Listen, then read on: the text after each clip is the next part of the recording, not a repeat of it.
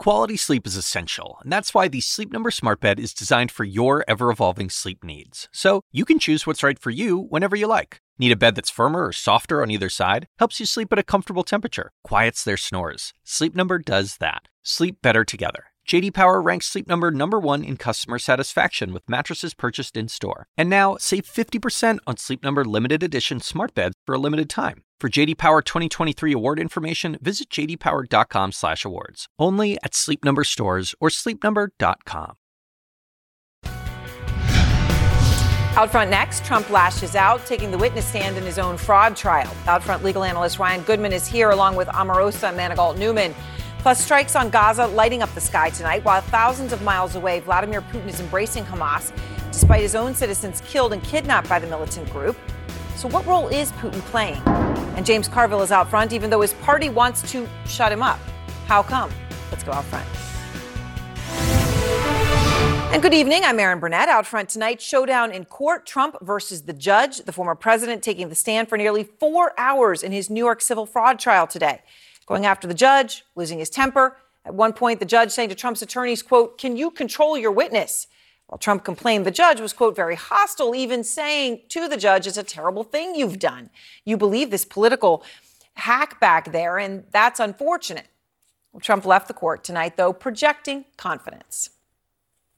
I think it went very well. I think you were there and you listened and you see what scam this is. This is a case that should have never been brought.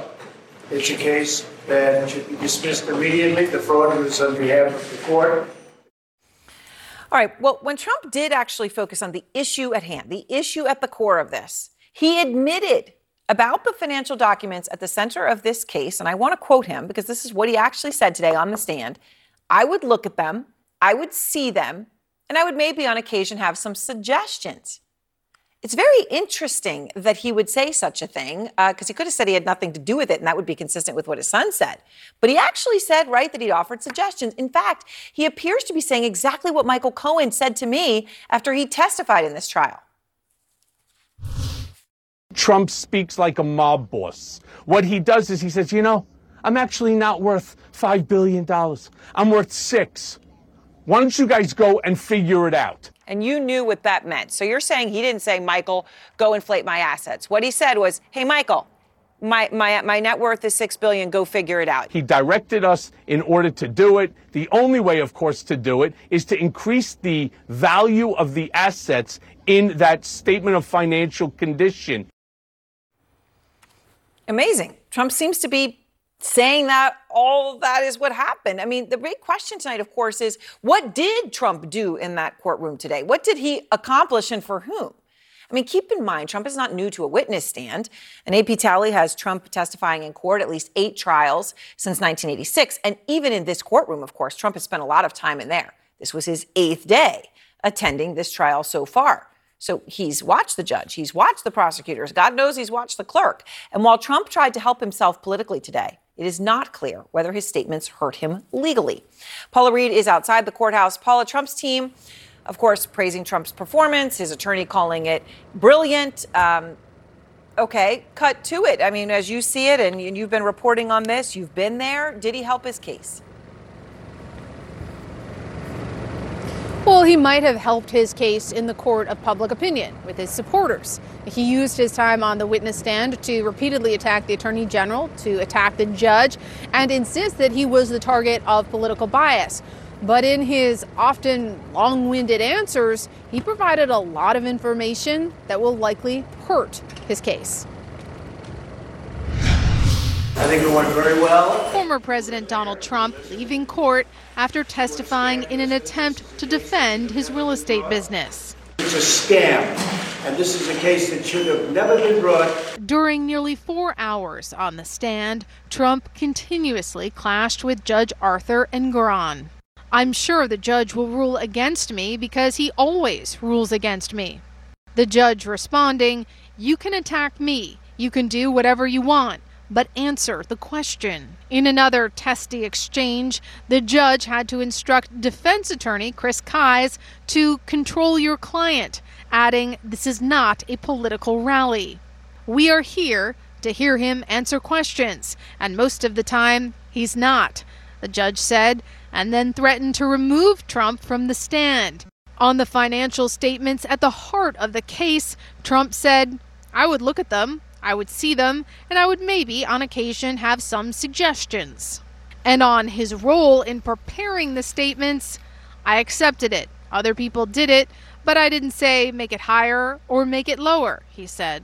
When asked if he maintained accurate records from August 2014 going forward, Trump said, "I hope so. I didn't keep them myself." Trump was also questioned about the valuation of his assets, including his Trump Tower apartment, which financial statements show a more than $200 million value drop in 1 year. "I thought the apartment was high," he said, adding, "We changed it," and saying different property assets were both high and low. Trump has long claimed his Florida Mar-a-Lago property was undervalued, saying today it is worth $1 to $1.5 billion. The numbers are much greater than on the financial statement. But the judge cited a Florida tax appraisal valuing the property at just $18 million in his decision, finding Trump, his adult sons, and his company committed persistent and repeated fraud. In court, Trump said, "I thought Mar-a-Lago was very underestimated, but I didn't do anything about it." Trump, how's it going in there? Trump's conduct has become a flashpoint in this case. You have a racist attorney general who made some terrible statements. Even before he took the stand, Trump took aim at New York Attorney General Letitia James, later calling her a political hack in court. "The only thing that matters are the facts and the numbers. And numbers, my friends, don't lie." And the courthouse behind me is closed tomorrow for Election Day. But then on Wednesday, Ivanka Trump is expected to be called to the witness stand. Now, she has tried several different ways of getting out of the appearance, but the court rejected all of those attempts. And while she's no longer a defendant in this case, she will be the third of Trump's children to testify. Aaron. All right, Paula, thank you very much outside that courthouse. And I want to go now to Eric Larson. He was in the courtroom today, of course, as he's been so many days. He's a legal reporter for Bloomberg News. He's covered Trump's trials and business extensively. Ryan Goodman also with us, the co-editor-in-chief of Just Security, former special counsel at the DOD. So, Eric, you were there today. Take us inside that room. Well, there was a lot of anticipation, of course, as Trump was entering the courtroom. He was flanked by his lawyers and Secret Service, and he walked very slowly, had a sullen look on his face. It's kind of hunched over as he got on the witness stand to be sworn in. And it started out fairly slowly. He was answering the questions succinctly. It went on like that for a few minutes, but then it kind of just went off the rails after that. I think it's safe to say, as was mentioned, the judge at one point threatened to throw him off the witness stand. So once that happens, you've got a problem going on with the witness. The defense team was asked by the judge, maybe you need to take some time and talk about how to keep Trump in line with the rules. And his lawyer said, he's the former president of the United States, maybe the future president. He knows how the rules work. And the judge shot back, well, he's not following them. So it got pretty tense. And as Paula was describing it, long and rambling. At many points, sounds like he wasn't answering the question, but he was talking. Right. That was what got the judge a little upset. And actually, the Attorney General's office apparently decided at some point to let him continue to give these rambling answers, because about halfway through the day, they stopped trying to stop him and just let him finish his train of thought for the most part. And at one point, the lawyer for the Attorney General said that it was actually helping their case to hear all of this additional commentary from Trump. So we'll see where that goes. And to that point, I would look at them, I would see them, and I would maybe on occasion have some suggestions. I mean, it's almost like he sounds like Michael Cohen. I mean, it seems to make that case. That's in one of those instances, of course, where he was filling the air. So what is it all about to? I do think that this is very helpful to the prosecutors. They're getting a lot of what they want. They don't even need all of this, but he's saying things like that. He's definitely kind of boasting about his knowledge of the assets, which is not a good thing at a certain level, because he's also saying that he does, in fact, tell his subordinates whether or not to increase or decrease the evaluation of some of the assets because he thinks some of them were too high. And then at the end of the day, which maybe he's getting tired in a certain sense, because they actually start to ask him, well, are you actually signing these documents and submitting them to the banks in order to induce the banks to give you these loans? And the answer is affirmatively. And it was even a little bit risky for the prosecutors to be asking that question, but to get that as the answer, that's basically what they need, which is about his intent, his knowledge, and his purpose. Right, and that he actually did it, right? That's You put your name on there. So, Eric, interestingly, Trump's attorneys did not cross-examine him today. How come?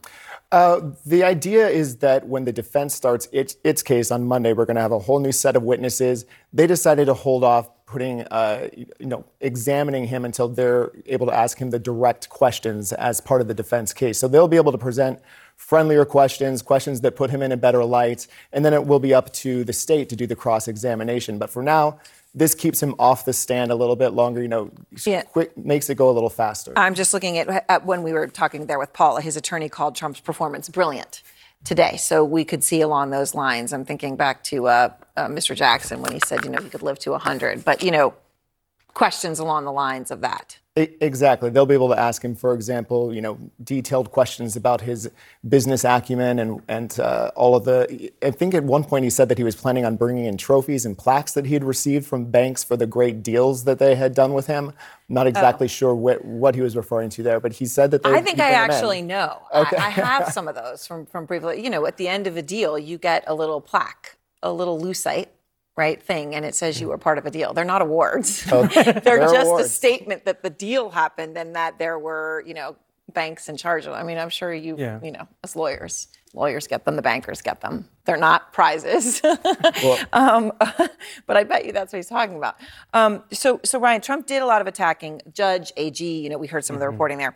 At one point, Trump brought up the judge's decision before the trial started.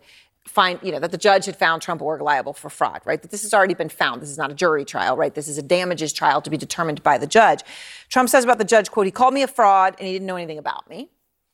And the judge responded, read my opinion, perhaps, or for the first time, right? Because it was all very much laid out there, right? It wasn't personally pejorative. It was based upon numbers. Right. Trump says, I think it's fraudulent. The decision, the fraud is on the court, not on me. Could Trump's sparring, though, with the judge have helped him? It could have. I don't think it ended up helping him. I think he might have even been strategic in trying to goad the judge into overstepping his judicial responsibilities, and he came kind of close. As Eric mentioned, if the judge had, in fact, said, end of story, I don't want you to be a witness anymore, I'm going to just make an adverse finding against you, then maybe it would have had something to go on as an appeal. Or if the judge had actually said, which he seemed to intimate at some point, that he would not even entertain the motion for a mistrial, that would have been overstepping it. And he seemed to be emotional on his own end as the judge. That might have worked to his favor, but it didn't seem to materialize. And there was a mistrial. How did that play out? Mistrial motion. Sorry. Right. The defense has said that on Thursday they'll make a motion for a mistrial based on this argument that the judge's principal law clerk who sits next to him during the trial has been inappropriate and biased, and they have some various allegations. I think they may be planning on making it against her. At one point, Trump's lawyer, Alina Habba, complained that she was rolling her eyes. And they've complained repeatedly about her passing notes to the judge, which the judge has said is completely normal and is total right during a trial to receive this kind of advice from his law clerk. But the defense team has really zeroed in on this clerk and suggested that they're going to make her, central to their motion for a mistrial, which, is not uncommon after a trial wraps up, but they're usually long shot attempts. And I'm not sure how this one will play out, but it should be interesting to read. Long shot at best. At best. At best. I'm not sure what audience they're playing to, but I wouldn't hang anything on that if I were Trump. All right. Thank you both very much. And next, Trump questioned about his infamous penthouse in Trump Tower. This is one of the crucial assets that had been at one point inflated by several $100 million. Did he vastly inflate that value? The former Apprentice contestant and Trump White House aide Omarosa Manigault-Newman is next. By the way, she's been there many times. And Vladimir Putin siding with Hamas. Russia hosting the group's leaders in Moscow, even as they have killed and kidnapped Russians. So what is Putin doing? Plus, an exclusive dispatch from our journalist Ibrahim Dahman. You know him, and now he's just out of Gaza with his 2 young sons and his pregnant wife. But he'll tell you why he still does not feel safe. This podcast is supported by Sleep Number. Quality sleep is essential. That's why the Sleep Number Smart Bed is designed for your ever-evolving sleep needs, so you can choose what's right for each of you whenever you like. Need a bed that's firmer or softer on either side? Helps you sleep at a comfortable temperature. Quiets their snores? Sleep Number does that. Only Sleep Number Smart Beds let you each choose your ideal comfort and support, your Sleep Number setting. Sleep Number Smart Beds learn how you sleep and provide personalized insights to help you sleep better. All Sleep Number Smart Beds feature cooling, pressure-relieving comfort layers for soothing sleep throughout the night. Temperature-balancing bedding is designed to move heat and moisture away when you're hot. When you're cool, they hold their energy to help warm you. Sleep better together. J.D. Power ranks Sleep Number #1 in customer satisfaction with mattresses purchased in-store. And now, save 50% on Sleep Number limited edition smart beds for a limited time. For J.D. Power 2023 award information, visit jdpower.com/awards. Only at Sleep Number stores or sleepnumber.com. All right, breaking news. Former President Donald Trump fiercely defending his business and his wealth as he testified in the New York fraud trial, threatening his real estate empire and his entire business. Trump said his net worth is, quote, far greater than the $2.5 billion he was required to maintain to keep his loans. Trump also took time boasting about his real estate portfolio, including his golf course in Scotland. About this one, that's actually very interesting. He said, quote, I think it's the greatest golf course ever built. It's one of the greatest pieces of land I've ever seen. Well, the judge was not amused with Trump's answer on that. He called it rambling and repetitive, as we have told you. Trump did go on and on in his answers as the day went on, 4 hours on the stand. Out front now, Omarosa Manigault-Newman. She was a contestant on The Apprentice, went on to work on Trump's 2016 campaign and to serve in the Trump White House. She's author of the book Unhinged, an insider's account of the Trump White House. Omarosa, you have known him, therefore, in many stages of his career and his shift from business person to president. So Trump clashed with the judge repeatedly today. You heard Eric, who was in the room, describing it. Obviously, you know Trump well. Mm-hmm. Do you think that as Eric described it, started off, fine, short answers, and then very quickly turned into something quite confrontational, very long answers? Do you think this was deliberate? It was a strategy on Trump's part, or do you think, possibly just lose his sort of control and temper? Erin, thanks for having me. I've known Donald for almost 20 years, and I can tell you that was not strategy. It's simply this. Donald Trump can't help himself. Even facing this huge fine, possibly $250 million, he cannot help himself. And so the folks who are saying that this was strategic, it's not strategy. Donald Trump is frustrated, and he's ticked off, and he's lashing out. That's what you're seeing in the courtroom. So, okay, he acknowledged on the stand today, and this was very interesting, I thought, Omarosa, that he did play a role in documents stating the value of his properties, right? Didn't need to do that. It wasn't actually something specific, but he did. And he came out and said that. He said he was probably involved in changing the value of his penthouse property on Fifth Avenue, which, of course, the New York Attorney General says financial statements provided by the Trump Organization show that value changed from $80 million in 2011 to $327 million 4 years later. Obviously, an incredible surge. So you've been there. You've been there in that actual apartment, whatever you might call it, penthouse. Do you have any doubt that Trump himself was involved in the valuing of that asset? Well, we have to take Donald at his own words. If he says he helped fudge those numbers, then he certainly did. But when we listen to Michael Cohen, who walked us through this process, starting when he was testifying in front of Congress, and then, of course, when he was just on the stand there, they knew that Donald Trump wanted to appear wealthier than he was, more affluent, and he wanted to stay on the important list, the Forbes list. So he's willing to do whatever he needed to do.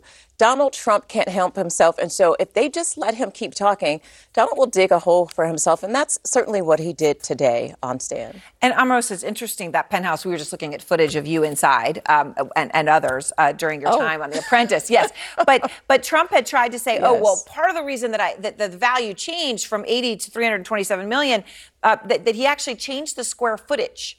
That's what the Attorney General says, that the square footage changed from 10,000 to 30,000 square feet. I mean, a tripling in your estimated square footage. It's absolutely impossible. You'll recall that we actually lived in Trump Tower while we were shooting The Apprentice. And it's very difficult to adjust or make or enlarge the space in there. Although when you watch us on television, it looks larger than what it is. I've been in that penthouse. I will tell you the only thing he could do is take over the 4th floor or the 5th floor below him. I don't believe that Donald Trump even believed what he was saying. And so it is certainly fraud.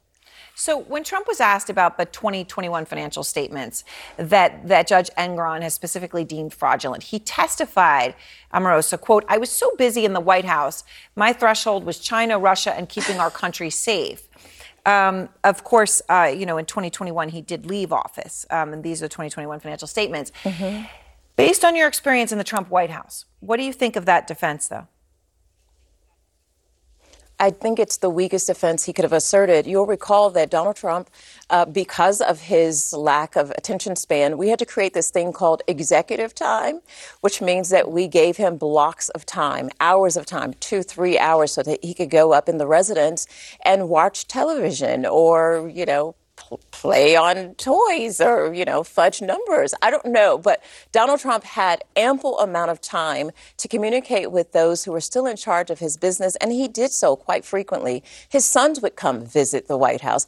Donald Trump, to assert that he was so incredibly busy when he absolutely hated his briefings, he hated essential meetings, and he hated the role of presidency. He just liked the stature, but not the responsibilities. That defense is weak and it will fail. You've spent time, obviously, around the Trump family. You mentioned his sons. You know them. And, of course, you know Ivanka Trump as well. They all appeared on The Apprentice and on the campaign trail, and you saw them many times. Ivanka Trump is expected to be the next and last witness to be called in this trial. She will be called on Wednesday. She's not a defendant, but that is only because of the statute of limitations. So do you think, Omarosa, that Donald Trump should be worried about her testimony or not? I think he should be kind of concerned. She is very much like him. I think her testimony is the testimony I'm most interested in because she is very strategic in terms of rehabbing her image, trying to get back into, civilized society and trying to make her way back into Hollywood. And so the things that she say could impact her ambitions of being accepted again in the circles that she used to run in. She will certainly plead the fifth over and over again. But when it comes to saving her skin, she's very much like her dad. I don't doubt that she'll throw him under the bus just as quickly as he will throw her under the bus, back it up and run over her again. That's just the way this family is wired. All right. Omarosa, thank you very much. I appreciate your time tonight. And next, Thanks the breaking news. Thank you. And we've got some new strikes in Gaza just caught on our cameras to show you here what's happening there. This tragedy continues. It comes as Vladimir Putin from thousands of miles away is watching every move. My next guest says Putin is the real winner of the Israel-Hamas war, and he'll explain. And our journalist, Ibrahim Dahman, and his family did make it out of Gaza. The horrors of the war are still with them. His exclusive dispatch next. Breaking news, new explosions rocking Gaza tonight as Israel reports major gains against Hamas. Israel announcing it's destroyed 450 Hamas targets within a 24-hour span. That's what they've been saying now for near on 30 days. You can do the math, an incredible number of strikes. These include what the IDF says overnight were key military compounds used for attacks. You can see here all the rockets that have already been launched, pointing north into Israeli territory. This is the electricity, and this electricity runs all the way into this building that is actually a mosque, from which the rocket launches are activated. And this is what's left of a refugee camp in northern Gaza following an intense night of Israeli strikes. So far, the IDF has not yet commented on this incident, but the Pentagon says the U.S. believes there are, quote, thousands of civilian casualties in Gaza.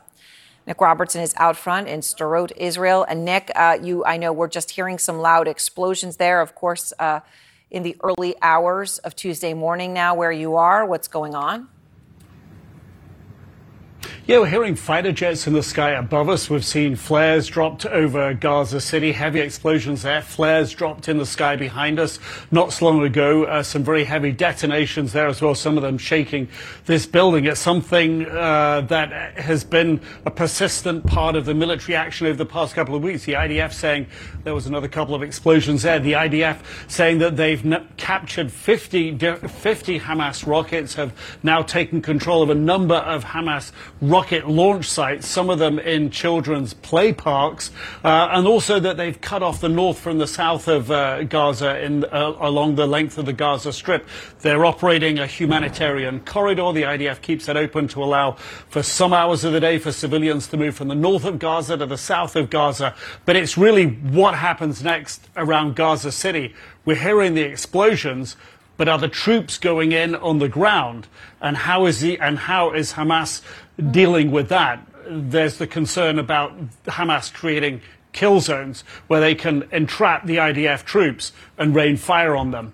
We don't have visibility on that, but we can hear the explosions, Erin. Absolutely. Well, the Israeli Prime Minister Netanyahu just spoke out about Israel's plans for Gaza after the war, if you can call it that, given what he's saying. What exactly is he saying right now?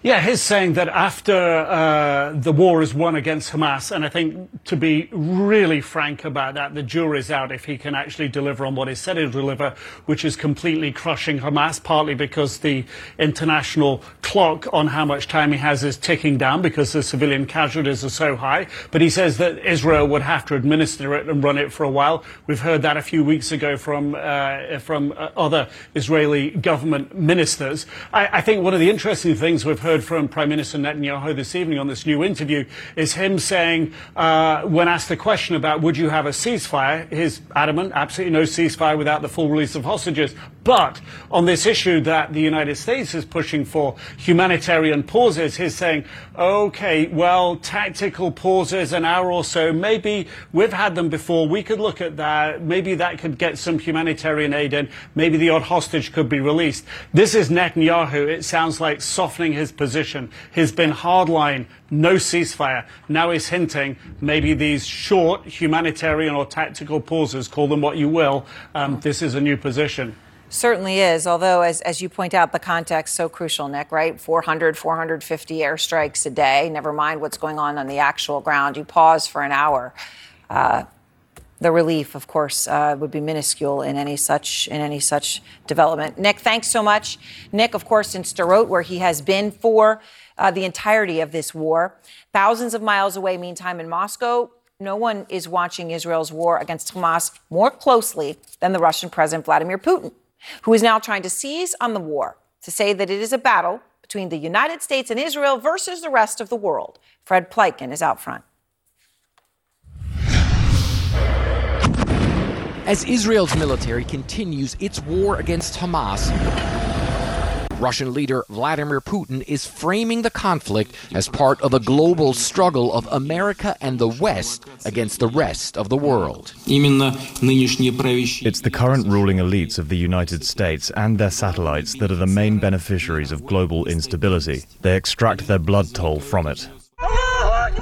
While many nations around the world condemned Hamas after the October 7th raid on southern Israel, killing more than 1,400 and taking hundreds of hostages, including Russians, Russia invited a high-level Hamas delegation to Moscow for meetings.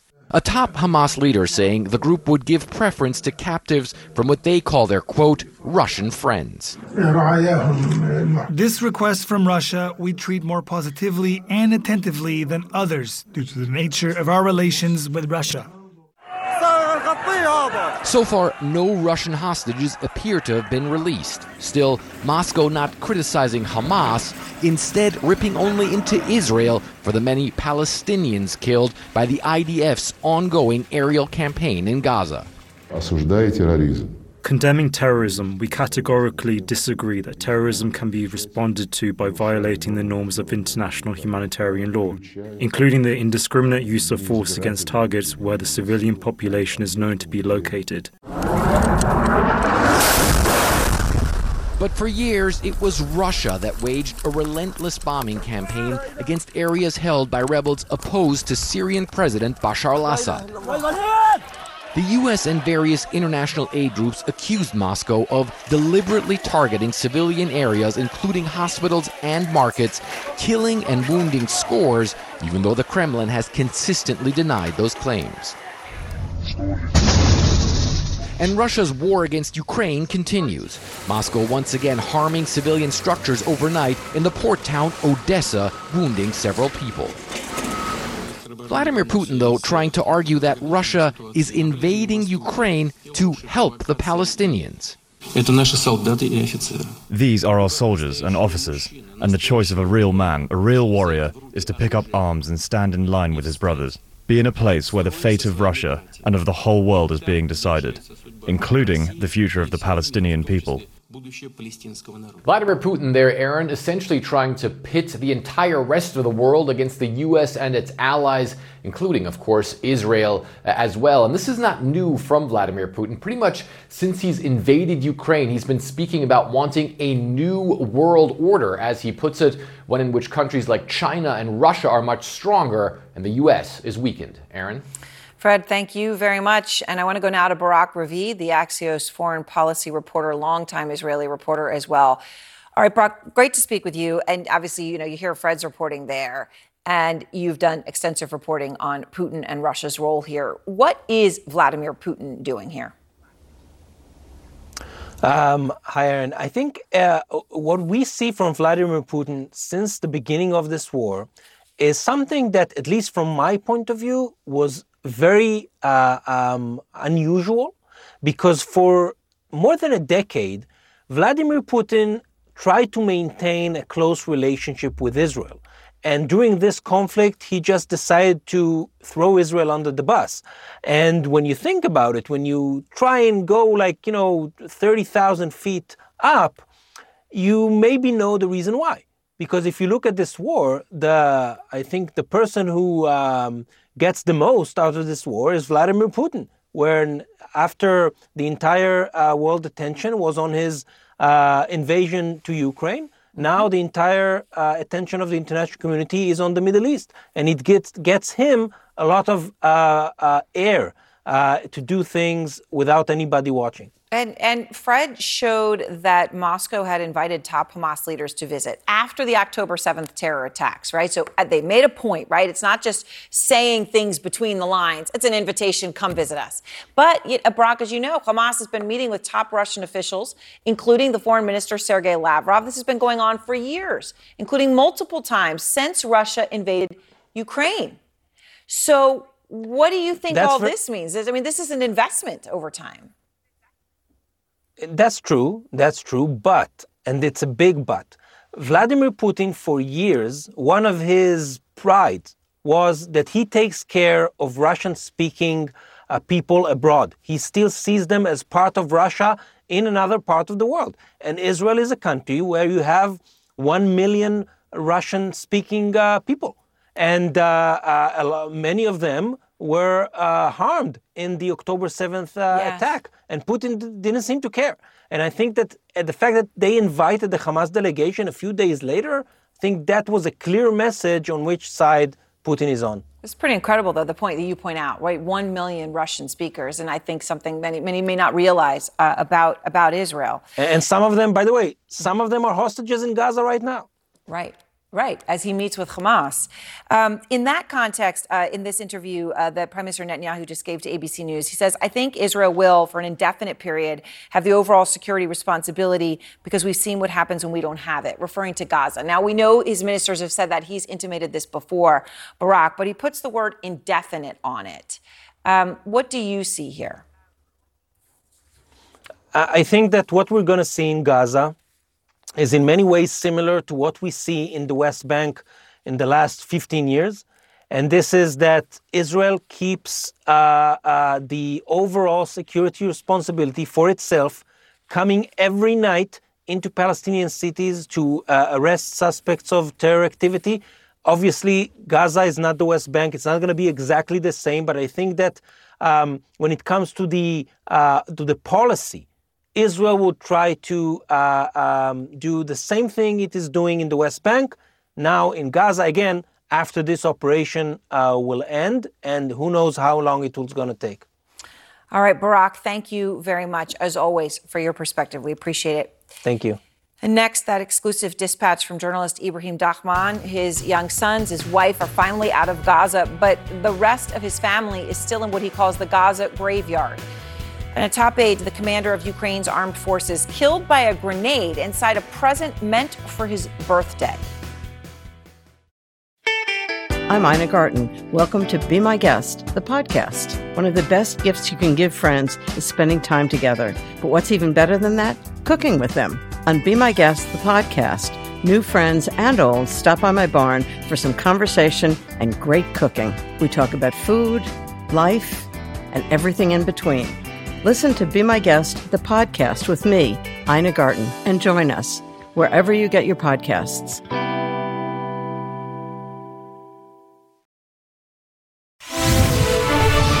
Breaking news as new explosions light up the sky in Gaza tonight. The death toll there is topping 10,000, according to Hamas-controlled Gazan health officials. CNN cannot independently verify those numbers, although sources at the Pentagon say that thousands of civilians have been killed in this war in Gaza. Along with the intense strikes, there have been long stretches of communication blackouts. And at this hour, we still cannot make connection with aid worker Mahmoud Shalabi. We've been talking to him almost daily inside Gaza. He remains there in northern Gaza at his home with his wife and 3 young children. We are, though, now hearing more from Ibrahim Dahman, the CNN journalist who was trapped in Gaza for 28 days. His family is now in Cairo, grateful to be out, but some of the horrors continue. 150.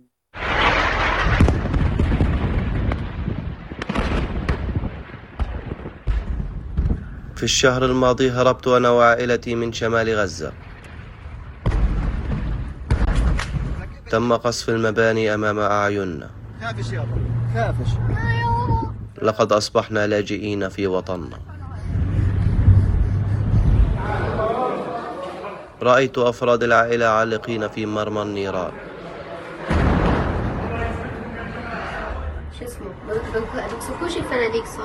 كان أطفالي يخافون على حياتهم. لقد أوينا مع أكثر من 150 عائلة في خان يونس. لقد شهدنا العديد من الغارات الجوية ونجونا من انقطاع التيار الكهربائي. لقد حاولنا الاستفادة من الوضع السيء وصرف انتباه أطفالنا عما يحدث.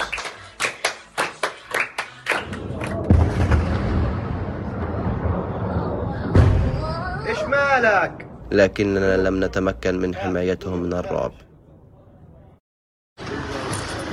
يوم الجمعة الماضي طلب منا التوجه إلى معبر رفح. لقد شعرت بالارتياح عندما خرجت من غزة، فقد أصبحت كالمقبرة. وفي رفح رأيت العديد من العائلات تأمل في الهروب. تسارعت دقات قلبي عندما تم فحص أوراقنا. وانت يا زيد ليش بدك تسافر؟ أنا بدي مكان آمن. فيش مكان آمن. تم استدعاء أسماء عدد قليل من المحظوظين للصعود إلى الحافلة المتوجهة إلى مصر. وأخيرا جاء دورنا. زوجتي وضعت وجهها الشجاع. كلانا يشعر بالقلق من أننا لن نرى والدينا مرة أخرى أبدا. شعور التواجد في مصر لا يوصف. مبسوطة خليل؟ إيش بتقول؟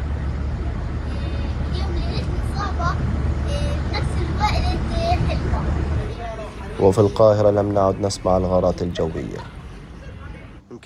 أبنائي يبدون سعداء، لكنني أعلم أنهم مصابون بصدمة نفسية. وفي بعض الأحيان يسمعون طائرة تحلق فوقهم ويعتقدون أنها طائرة حربية. يجب أن أطمنهم أنهم آمنون الآن. لا نعرف ما هي خطوتنا التالية. في الوقت الحالي يمكننا أن نصبح عائلة عادية مرة أخرى. And next, James Carville is speaking out tonight, even though his own party wants him to be quiet, and he'll tell you why. And a grenade in a birthday gift, killing a top aide to the commander of Ukraine's armed forces. What happened? Tonight, another high-profile Democrat saying Biden should step aside and let someone else run for president. I don't think President Biden should run. We have talent in the Democratic Party. Let new candidates emerge in the Democratic Party. That's from longtime Ohio Congressman Tim Ryan telling our Casey Hunt. His plea comes as new polling shows former President Trump beating Biden in 5 of 6 key swing states that were pivotal to Biden's 2020 election victory. Out front now, longtime Democratic strategist James Carville. So, James, some Democrats are pointing out, okay, but at this time in 2011, polls showed Obama likely losing his reelection. So they say, hold on, don't get so hot and bothered about this. So, James, can Biden still turn this around? I don't know. It's been the same poll for the last 6 months. All of a sudden, everybody got up this morning and had to, oh, my God, this is unchanged. And by the way, this didn't even include third parties. If I was a campaign manager and they handed me this poll, I'd throw it back in their face. I mean, because the third parties or third, fourth, fifth parties are getting a lot of votes here. So I don't quite know why we've had this OS reaction here, because it's been this way since at least the spring of this year. The OS reaction. And you're right, it has been consistent. So, James, is it too late for Democrats to find an alternative to Biden if they go down that route, as you said they should, as we just heard Mr. Ryan saying they should? I don't know. People say to calendar this and who knows? But we've been denying this all summer, and people say, "Well, don't say anything. Don't say anything." Well, this is the equivalent of going to the doctor. Don't tell a guy who's got high blood pressure. You're just going to upset him and make him worse. I mean, that's the medical malpractice equivalent of acting like nothing is happening when clearly something is happening.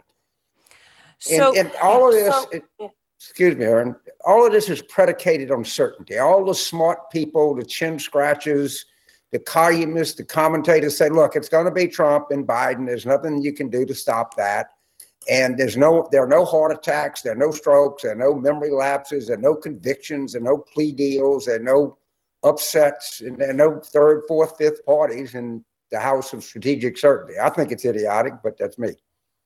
So in a recent interview to The Atlantic, you said that when you tell other Democrats your honest analysis, and your honest analysis, of course, has been consistent, that Biden is in serious trouble, they're essentially trying to silence you. So you said, quote, nobody's saying, James, you're wrong. They're saying, James, you can't say that. Why do you think this is, James? I don't know, because I'm not the only guy in the world that reads polls. They come out, ABC, NBC, CNN, it's all the same thing. And I'm not supposed to say what I see. And I just disagree with that. And we've had this summer and fall of silence, and all of a sudden, collectively, people wake up to something that's been going on for the last 6 months. And I think at some level, and I do too, people really like President Biden. They think he's a great guy. So do I. They think he's not getting credit for enough record he has. So do I. But it's just facts of political gravity here. Hopefully they can figure a way to somebody can turn this around. But I'm getting more skeptical by the day. All right. Well, James, I appreciate your time, and thank you very much for being with me tonight. Thank you. And next, we're going to tell you about how a birthday gift killed a top aide to Ukraine's top military commander. Tonight, a top aide to Ukraine's military chief killed after a grenade that was inside a birthday present exploded. Ukraine's top military commander, Valery Zaluzhny, who you're seeing on your screen now, announcing the death of his close friend, Major Gennady Chashchikov. Now, Ukrainian news outlet Ukrainska Pravda posted these photos, which appear to show what looked to be several grenades and the debris left behind by the explosion. Now, Ukraine's interior minister says that Chashchikov received a birthday gift from a colleague, from a known person. And Kyiv police say that Chashchikov's 13-year-old son was helping him open the gifts, was seriously injured. I mean, look, this is a tragic story, but it's also deeply unsettling for Ukraine to see a top aide to its top commander of this entire war killed like this. Police saying tonight that they have launched a criminal investigation, but obviously we don't yet know the details to know whether the word assassination or what would be appropriate, but they have launched a criminal investigation. All right, thank you so much for joining us. It's time now for AC360. When you work next level. And when you play next level. And when it's time to sleep, Sleep Number smart beds are designed to embrace your uniqueness, providing you with high-quality sleep every night. Sleep next level. J.D. Power ranks Sleep Number #1 in customer satisfaction with mattresses purchased in-store. And now, the Queen Sleep Number C4 smart bed is only $1,599. Save $300 for a limited time, only at Sleep Number stores or sleepnumber.com. Prices higher in Alaska and Hawaii. Quality sleep is essential, and that's why the Sleep Number smart bed is designed for your ever-evolving sleep needs. So you can choose what's right for you whenever you like. Need a bed that's firmer or softer on either side? Helps you sleep at a comfortable temperature. Quiets their snores. Sleep Number does that. Sleep better together. J.D. Power ranks Sleep Number #1 in customer satisfaction with mattresses purchased in-store. And now, save 50% on Sleep Number limited edition smart beds for a limited time. For J.D. Power 2023 award information, visit jdpower.com/awards. Only at Sleep Number stores or sleepnumber.com.